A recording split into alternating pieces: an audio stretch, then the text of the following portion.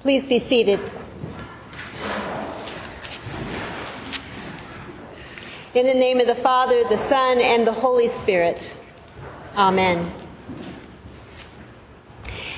4 Sundays, 4 candles, an anticipation for Christmas, but far more than that.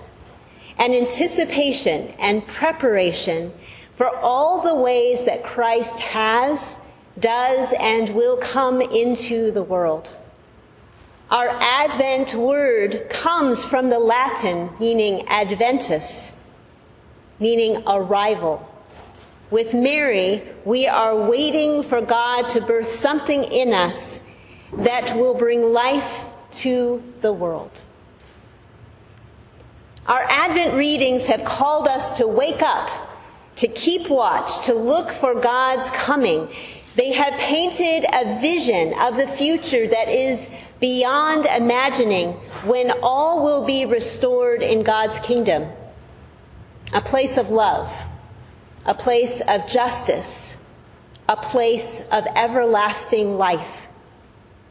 All the divisions will be removed. Life will be utterly transformed so that even the natural enemies of lion and lamb and child and serpent will be overturned.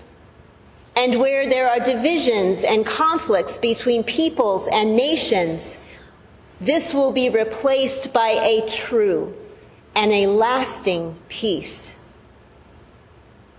And we have been called to look even now for the signs of this coming kingdom, the signs of God's adventus. Today our texts narrow from the epic down to the small and the intimate. A young woman in our Isaiah passage, and the Hebrew for this is a virgin or a maiden. This young woman will be pregnant with a child of prophecy, a child born as a sign to Ahaz that God is restoring Israel, a God that promises to be Emmanuel, with us, and El, God Almighty. God gives a sign to the Israelites who are fearful in the face of their enemies. And this sign is the face of a child. Now, in our gospel reading, Matthew looks back to that Isaiah prophecy to Ahaz and sees that Isaiah was given a double prophecy, not just a sign for the people of Isaiah's time, but a sign of the future Messiah. A virgin shall conceive and bear a son, and they shall name him Emmanuel.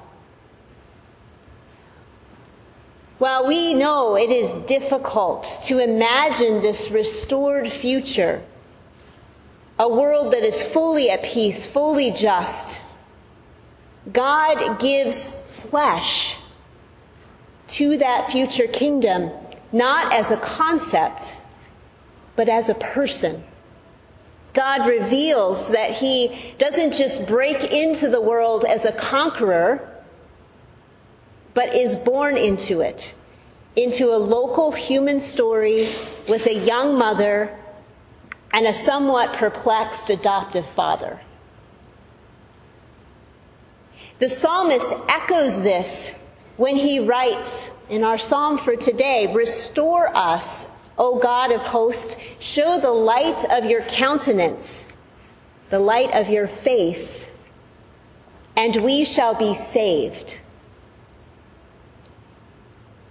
It is interesting and not unexpected that the words throughout the psalm for help us and saved is Yeshua in Hebrew.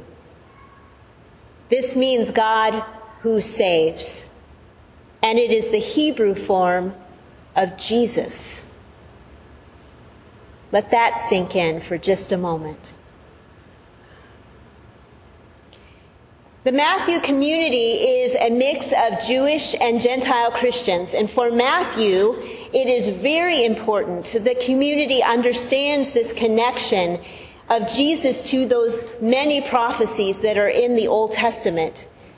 And Matthew sees in this Isaiah text the seed that God will not come as a military commander, but intimately and humbly as one who loves his people so much that he will come among them as one of them in our flesh, what we call the incarnation. Now, for the people of the first century, there was any number of religious options, not unlike today. There were plenty of mystery religions full of gods and goddesses and rituals that offered paths of salvation for the spirit. And there were great minds in Greek philosophy who offered paths of salvation for the mind, or for that divine spark that was trapped in this fleshly existence. Judaism offered adoption into God's chosen people by following the law. But among all of these different options, none offered salvation for the whole human person, body, mind, and spirit. Each found the essence of what it means to be human in some non-physical aspect, a soul or a spirit or a spark of divinity. And so God having a human face, taking on the stuff of who we are, was revolutionary. And it was also universally despised. The physical aspect of human existence was considered so lowly and so unimportant to these great needs. It was not seen as salvageable for eternal life. And that also meant it was beneath God, even blasphemous, to imply that God would become human and take on human flesh. But these early disciples of Jesus, they experienced something through him, through his resurrection, that it wasn't just a partial restoration of one aspect of humanity, but the whole of this stuff, as well as all the other aspects of being human. They experienced a birth in the birth of Jesus and in the resurrection from the dead that Jesus experienced, that God cared not just for our non-physical aspects, but for our physical as well. Resurrection from the dead was really important for these early Christians. Great theologian and saint Gregory Nazianzus writes that what is not assumed is not saved. Another way of saying that is what is not taken on is not fully healed. And so he makes the argument that God had to take on all of who we are in order to heal all of who we are. Restore us, O God of hosts, show the light of your face, and we shall be saved. Jesus was born and lived as humans are born and live. Jesus died as humans die. So then God could raise the whole of the human person to human life, to eternal life, just as Jesus was raised, body, mind, and spirit. God needed to have a human face. And it is the face of Yeshua, Jesus, the God who saves. So what does this mean for us today?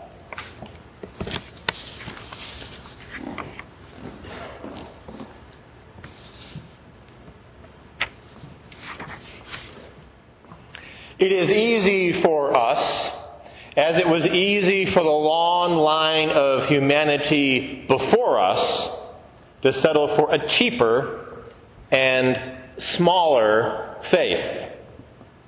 A smaller version of the astounding good news. The good news of today's lesson from St. Matthew's Gospel.